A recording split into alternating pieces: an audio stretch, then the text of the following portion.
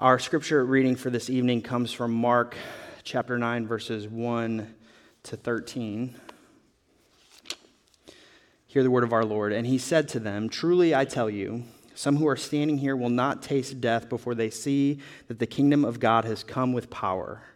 After 6 days, Jesus took Peter, James, and John with him and led them up a high mountain where they were all alone. There he was transfigured before them. His clothes became dazzling white, whiter than anyone in the world could bleach them. And there appeared before them Elijah and Moses, who were talking with Jesus. Peter said to Jesus, "Rabbi, it is good for us to be here. Let us put up 3 shelters, one for you, one for Moses, and one for Elijah." He did not know what to say. They were so frightened. Then a cloud appeared and covered them, and a voice came from the cloud, "This is my son, whom I love. Listen to him." Suddenly, when they looked around, they no longer saw anyone with them except Jesus. As they were coming down the mountain, Jesus gave them orders not to tell anyone what they had seen until the Son of Man had risen from the dead. They kept the matter to themselves, discussing what rising from the dead meant. And they asked him, "Why do the teachers of the law say that Elijah must come first?" Jesus replied, "To be sure, Elijah does come first and restores all things. Why then is it written that the Son of Man must suffer much and be rejected? But I tell you, Elijah has come, and they have done to him everything they wished, just as it is written about him." This is the word of the Lord. Well, we are pressing forward in our study of Mark this evening, looking at the person and purpose of Jesus. And tonight we reach the turning point in Mark's gospel. Up until now, we've been looking really at the person of Jesus. We heard the voice of God at Jesus' baptism, where God says, "This is my son," or he says, "You are my son, whom I love. With you I am well pleased." So we've learned that Jesus is God's son. He's fully God, fully man. He's the eternal king. He's the Messiah, the Christ, the promised rescuer and redeemer and deliverer of God's people. Last week in chapter 8, Brad showed us how Peter responds to Jesus' question, who do the people say that I am, and who do you say that I am? They answer, well, some say Elijah, some say John the Baptist, but Peter rightly confesses that you are the Messiah. And then we begin this pivot after the announcement from Peter that Jesus really is the Christ, to focus on Jesus' purpose. Immediately, Jesus begins teaching the disciples how he must suffer and die and rise again. And Peter says, "You're wrong, Jesus. That's not a good idea. We're not going to do that. You must really be mistaken, Jesus." And Jesus rebukes him. He says, "Get behind me, Satan." He rejects Peter's assumptions for him. And then we come to our passage for tonight. We're now making our way towards the cross, the whole purpose of Jesus' life and his coming. But first, after 6 days of this conversation where Jesus talks about his death and resurrection, after he talks about the call to those who will follow him, that they must deny themselves and pick up their cross and follow him, Jesus takes Peter, James, and John up this mountain for what turns out to be more than just a quiet retreat.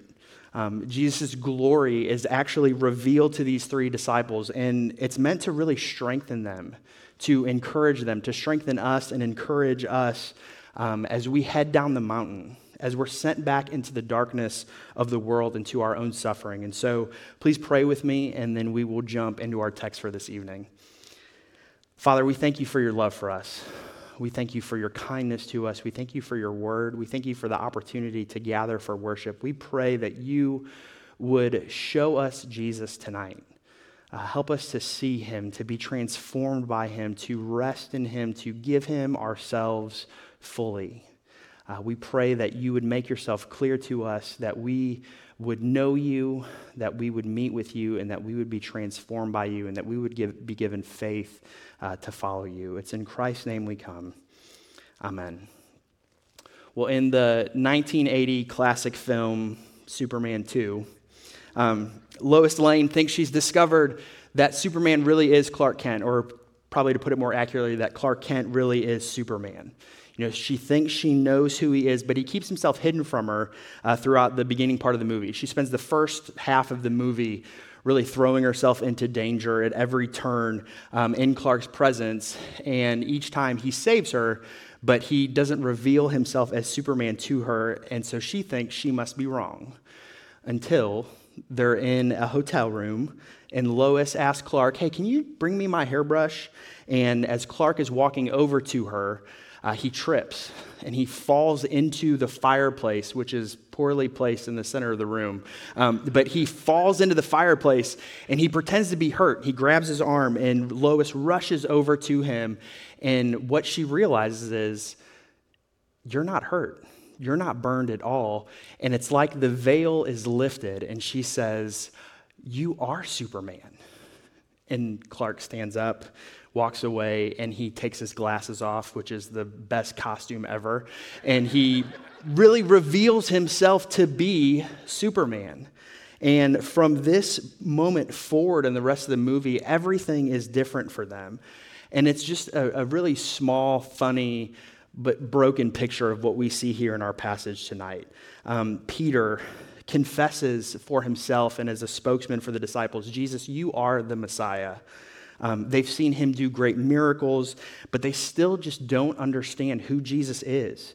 Then they go up this mountain, and Jesus is transfigured before them. His face, his clothes shine in this bright, dazzling, white-hot light, and the fullness of God's glory in Jesus is revealed to them. It's a foretaste of what will be true after the resurrection that they will see in Jesus and what they will see eventually once we're all resurrected and Jesus returns to bring the kingdom once and for all with power. So Peter, James, and John, they see the glory of Jesus and they're terrified. Other gospel writers say they fall on their faces before him. They'd have no idea what's going on here. They have no idea that still Jesus has to go to the cross to suffer and die and rise again. They come face to face with the glory of God, and yet they still have a hard time wrapping their minds around who this Jesus is and what he came to do. And so tonight, we're going to try to wrap our minds and our hearts around it, around who Jesus is, what he came to do, by asking just three simple questions. First, what do we see in this passage? Second, what do we hear? And lastly, what do we learn? So first, what do we see in this passage? The first thing we see is the glory of Jesus revealed. Verse 1 says, 6 days after, or verse 2 says, 6 days after Jesus took Peter, James, and John with him and led them up a high mountain where they were all alone. There he was transfigured before them. So this is 6 days after this conversation, 6 days after this promise that was made in verse 1. Truly I tell you, some who are standing here will not taste death before they see the kingdom of God has come with power. 6 days later, that promise is fulfilled for Peter, James, and John. Jesus is transfigured before them. One commentator says this. He says, in Mark's gospel, the kingdom of God and the person of Jesus are so integrally bound together as to be inseparable.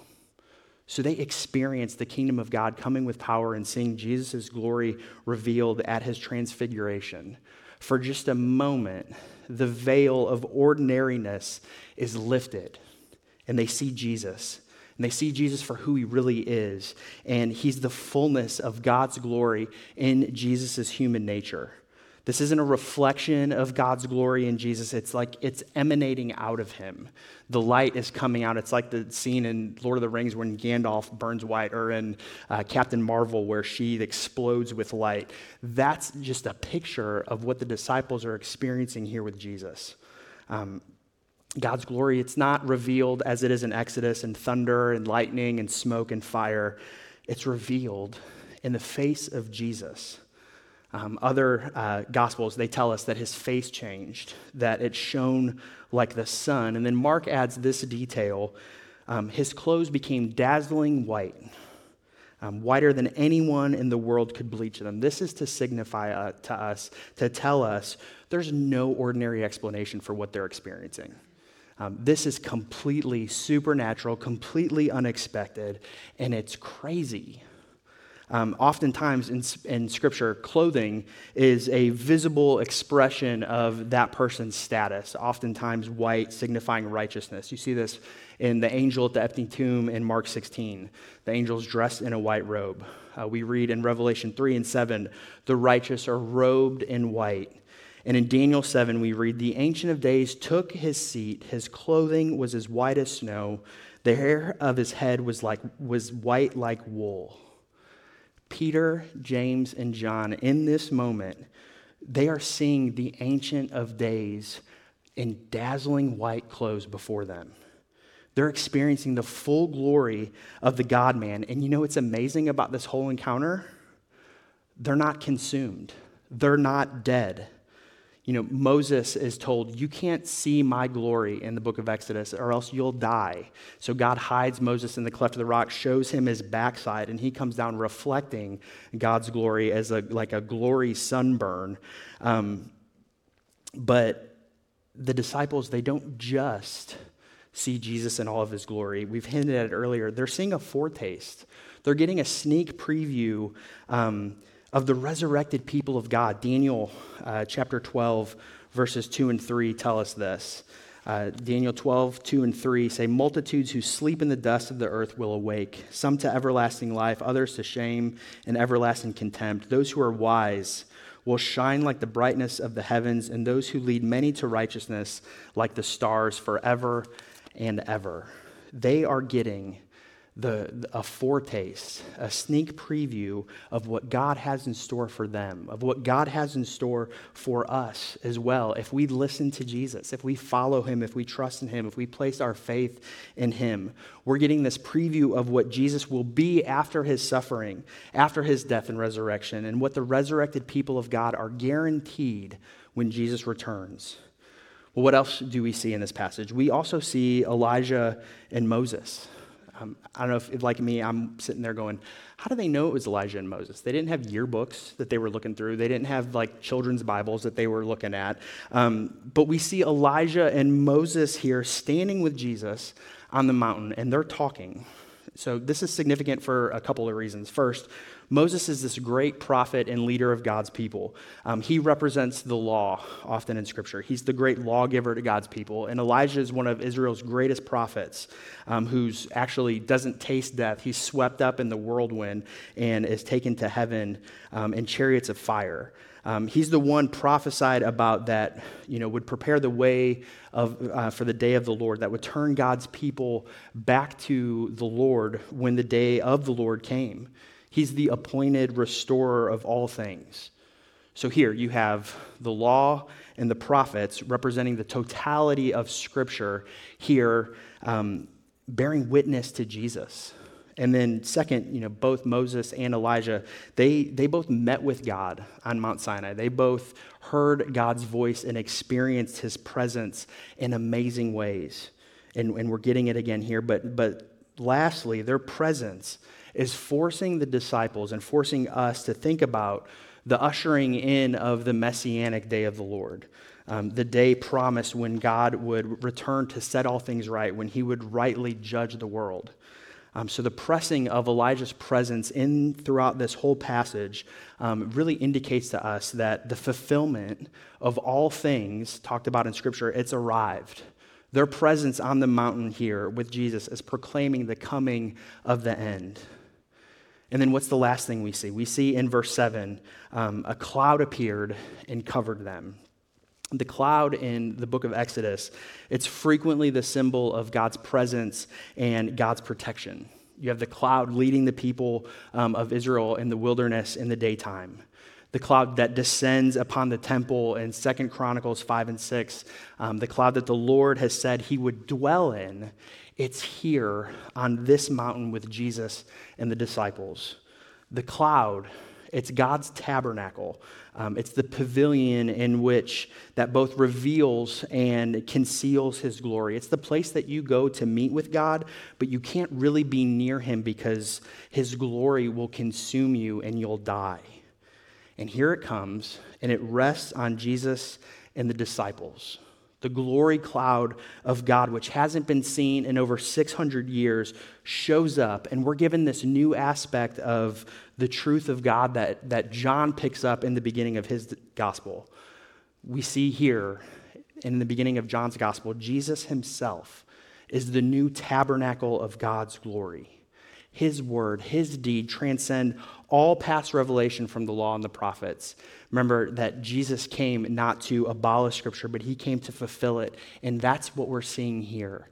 Jesus is the fulfillment of all of Scripture. And when that cloud leaves and all that's left is Jesus, Mark is saying to us, as Tim Keller helps us, where he says, Moses is gone, Elijah is gone, and Jesus is the bridge over the gap between God and man. Jesus is able to give us what no one else could deliver. He's the dwelling place of God and is the only way that we come to him. So that's what we see in this passage. But next, what do we hear? Verse 7 says, and a voice came from the cloud, this is my son whom I love, listen to him. Elijah and Moses are talking with Jesus in verse 4. Mark doesn't tell us what they're talking about, but Luke 9:31 does. Luke 9 says, they spoke about his departure, his exodus, which he was about to bring to fulfillment at Jerusalem. Moses and Elijah come down, and you know what's at the center of their conversation? The cross. The cross is at the center of their conversation, the suffering and the death of the Messiah that would inaugurate the restoration of all creation, that would, by its power, bring many sons to glory and rescue and redeem the people of God by grace through faith. That is what they're talking about. They're talking about the purpose of Jesus in his coming, the suffering that Peter wants to avoid, that he doesn't think is necessary. That's the topic of their conversation. And then the cloud descends. The disciples hear the voice of God from the cloud that says, this is my son whom I love. Listen to him. God affirms to the disciples what he said to Jesus at his baptism. This is my son. At his baptism, he's speaking to Jesus. You are my son. And here he's speaking to the disciples. This is my son whom I love. God's reminding the disciples, he's reminding Jesus as well of his status before God. He's preparing them for what they're about to endure when they go down the mountain. When they go down the mountain immediately, what we're going to see next week, they encounter the darkness of a demon-possessed boy. But also, he's preparing them for what they're going to encounter with the cross. He's preparing them for what they're going to encounter in their own suffering, in picking up their own crosses and following after Jesus. If you remember, James is the first apostle that is martyred. Peter is, church history tells us, is crucified upside down, and John is exiled to the island of Patmos. And so this memory, this experience, this mountaintop glory-filled moment with Jesus is meant to encourage them. It's meant to sustain them as they face the darkness around them.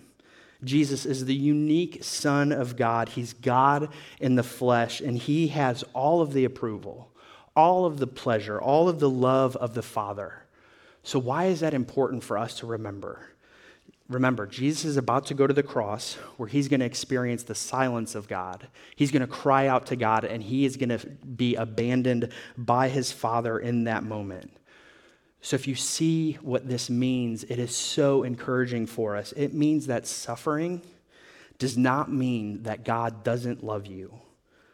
That suffering right now doesn't mean that God doesn't love you. Many of you in this room right now on Facebook are suffering. You're suffering with sickness, with illness, with broken pipes and destroyed homes, with family brokenness and dysfunction, with discouragement and depression and anxiety, with aging parents, with just broken families, whatever it is. What you need to hear tonight is it doesn't mean that God doesn't love you. Because when you come to Jesus in faith, when you trust him as your Lord and Savior, all that's true about Jesus becomes true about you. You're so united with him that when God looks at you, he sees Jesus. Jesus paid for every bit of your sin on the cross. He suffered the eternal weight of God's punishment for your sin, for my sin on the cross. So Paul can write confidently in Romans 8:1, therefore there is now no condemnation for those in Christ Jesus. It's all been taken out on him. There's none left for you. Your sin has been taken away completely. Your account now says, your cosmic sin account says paid in full. You're not brought to zero where God says now, okay, earn this, do better, try harder. You're given Jesus' account. You're given his righteousness. You're given everything that's his. Philippians 3:9, Romans 5:19, they say this. They say that your righteousness comes from and through Jesus. Hebrews 10:10 says, we've been made holy through the sacrifice of the body of Jesus Christ once and for all. And Galatians 2:20 says, I've been crucified with Christ, and I no longer live, but Christ lives in me. If you are Jesus's, he has made you alive. He lives in you, he dwells in you, and he's given you his status as dearly loved child of God, so much so that what God says about Jesus here in this passage, he can say, and he does say, confidently and boldly and with great love and assurance, this is my son whom I love. With him I am well pleased. This is my daughter whom I love. With her I am well pleased. Run back to these passages. Soak in them, devour them. This is the definitive statement about who you are before the God of the universe if you are trusting in Jesus. You are God's son or daughter, and he loves you, and nothing can separate you from his love. Nothing can change his mind about you. Nothing can take away his love and his affection for you. Not your failures, not your sin, not your false motives for obedience, not your pride, not what you say, not what anyone else says about you. Nothing. Again, Romans 8, Paul says not trouble or hardship or persecution or famine, neither death nor life, neither angels nor demons, neither the present nor the future, nor any powers, neither height nor depth, nor anything else in all creation will be able to separate us from the love of God that is in Christ Jesus our Lord. It's yours. All of it. That is who you are now. And then God says, listen to him. Listen to him. Listen to everything Jesus has to say, disciples. Listen to everything that he has to say. But remember the context of what just happened, what he's just been talking about with his disciples in chapter 8. He's going to have to suffer and die and rise again. He's reminding the disciples, there's no other way for you to be made right with me. There's no other way to rescue you from your sin and from yourself. Jesus has to go to the cross. The glory that you are getting in this moment, it's only a foretaste right now, but the only way it's going to be made possible is through his death and suffering. Glory and resurrection and life come through no other way. So God is saying to them, stop trying to fight it. This is the way of my kingdom. We said it earlier. The way up is down. If you want to be first, you have to be last. If you want to save your life, you must be willing to lose it. Jesus says, pick up your cross and follow me. So if you want to know what God is like, if you want to know how to follow him, look at Jesus. Look at the scriptures. Our versions of God, our thoughts about him, unless they're ruled by and they're informed by the Jesus that we come into contact with through the Holy Spirit in God's holy word, unless that is our reality, our versions of him, our thoughts about him, they're insufficient. They're wrong. They're misinformed. So if you want to know who God is, if you want to know what God has in store for you, if you want to know what life is supposed to look like, look at the scriptures. A couple years ago, there was an article in the Babylon Bee, which is a funny Christian satire website that pokes fun at Christians in just really the best way possible. The title of the article is this: Man sitting literally 3 feet away from Bible asks God to speak to him. The article says this: according to sources, local man Steve Harrison fervently prayed Thursday that the Lord would speak to him and make his will for the man's life clear, all while sitting literally 3 feet away from God's word as revealed in the Bible. Father God, if you would just speak to me, Father God, Harrison prayed, as God's prophetic word made more sure sat just on the other end of the table at which he was seated. If you would just show me your plan for my life and just reveal your truth to me, Father God, he continued, somehow missing the fact that God's truth had already been perfectly revealed to him in the scriptures. I just really need you to speak to me personally, Lord. At publishing time, sources had confirmed that a frustrated Harrison eventually gave up on trying to hear God's words and resigned himself to just reading the Bible instead. Sometimes we think that we need to be up on that mountain in order to really have the assurance. But what God has given us in Scripture, Peter talks about it in 2 Peter when he recounts this event in 2 Peter 1. You have what's better than being on that mountain. You have what's better than being present at these events because you have the totality of God's revealed word given to you, accessible at any moment. In Jesus, we have the fulfillment of Scripture, and in Scripture, we have the totality of the revealed Word of God. If you want to listen to God, if you want to do what God commands the disciples to do, if you want to know what His plan for your life is, turn to His Word, soak it up. If you want to know what God has for you, it's all here. No, it doesn't answer questions that we ask sometimes, but it answers everything that we need. It is the entire revealed will of God, and it's sufficient for us, for knowing who He is and what life is to be about. We need to have our understanding of who Jesus is, what He came to do, what His kingdom is about, what it means to follow Him, what it means to deny yourself and to take up your cross and follow Him, what it means to suffer for Him. We need to have those things shaped by and informed by Him and His word alone. Listen to Him. But if we're honest, that's really hard for us because there's a lot of other voices in our world, in our own heads that say things differently that we like to listen to.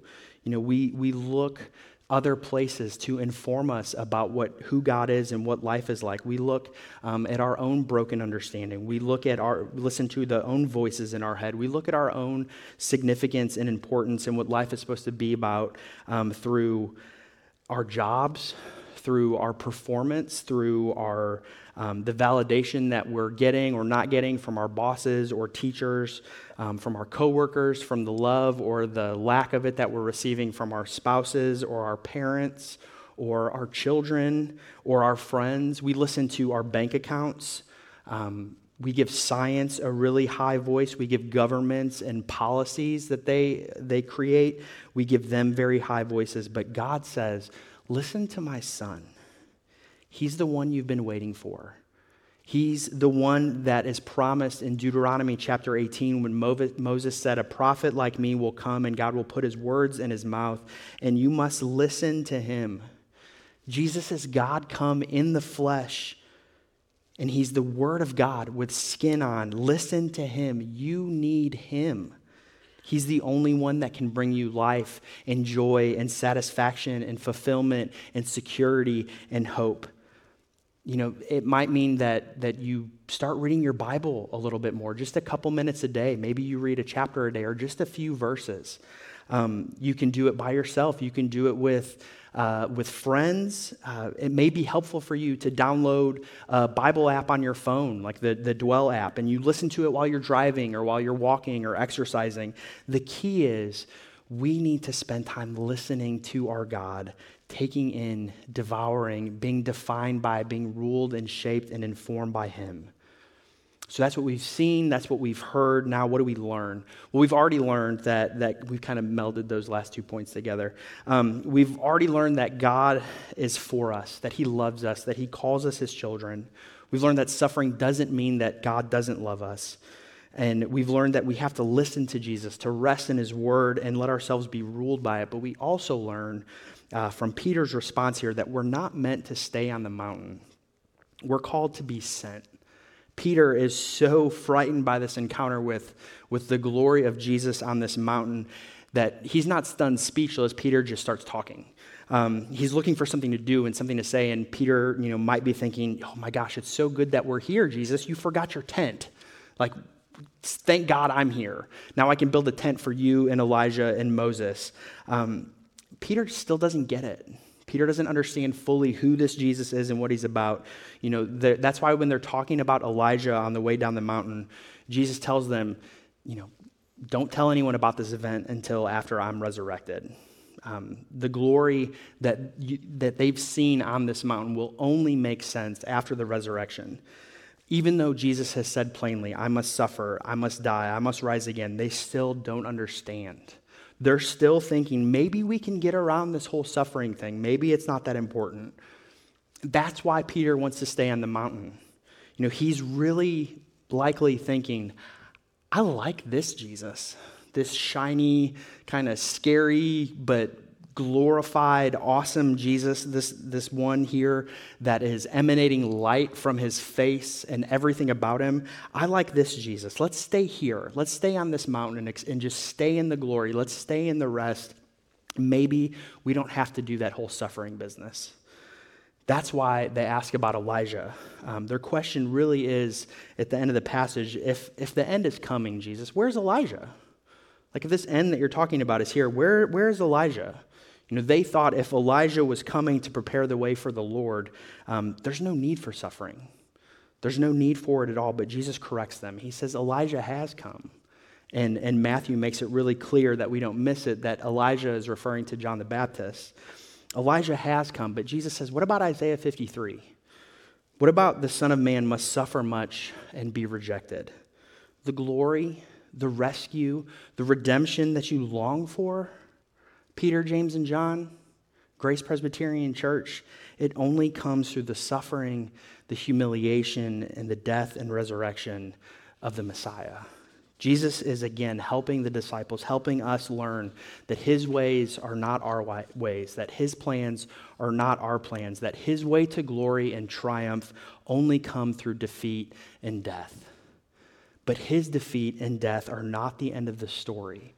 His defeat and death on the cross lead to resurrection. It leads to life. It's not just for Jesus, but it's for all who trust in him. So when Peter tries to get them to stay on the mountain, enjoying the glory apart from the suffering of Jesus, we're taught that we're not intended to stay on the mountain. We might experience moments of glory. We might experience moments of God's love and his pleasure and his joy, and we might experience them in the here and now, but they're just a foretaste of what's to come when Jesus returns, when he will return and set all things right, when we will actually just stay on that mountain with him in glory. But until Jesus returns, we're called to be sent. We learned that those mountaintops experiences that we have, that and seeing the glorified face of Jesus, those times of worship and connection with God that you experience at camp or at retreats, or those moments of worship where you really feel God's presence and nearness and his spirit, and those moments of joy and love, they're good and you should hold on to them, but we're not meant to stay in them forever. As we're sent into the brokenness of the world, as you're sent to pick up your cross and follow him, they're meant to encourage you. They're meant to sustain you. They're meant to nourish you so that when you face the darkness, you can remember who this God is. You can remember his love for you. You can remember his favor towards you and his grace towards you. They're meant to remind you that John 16:33 is true. In this world, you will have trouble. Take heart, for I have overcome the world. When you walk into opposition, when you walk into depression and anxiety and suffering, when you're discouraged and beaten down, when it seems like you're lost and you're wandering, God is saying, remember who I am. Listen to me.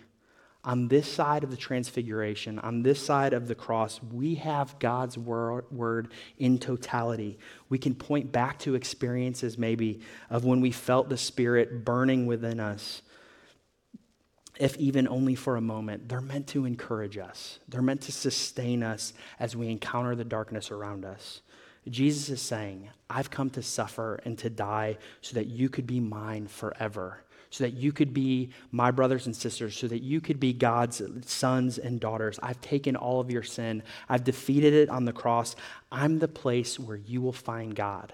There's no other place you can go, but I'm calling you to listen to me, to follow me, because I'm the only place where you'll find life and hope and security. I'm the only place where you're going to find glory, but it's only going to come through my death and resurrection. Let's pray.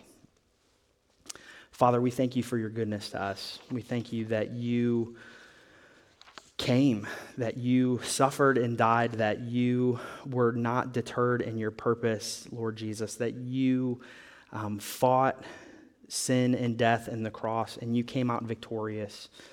Help us to listen to you. Help us to see you. Help us to hear your word and to trust you and to follow you. We thank you that you are faithful even when we're not. We pray that we would make much of Jesus this evening, tomorrow, and the day after, and the day after. It's in his name we pray. Amen.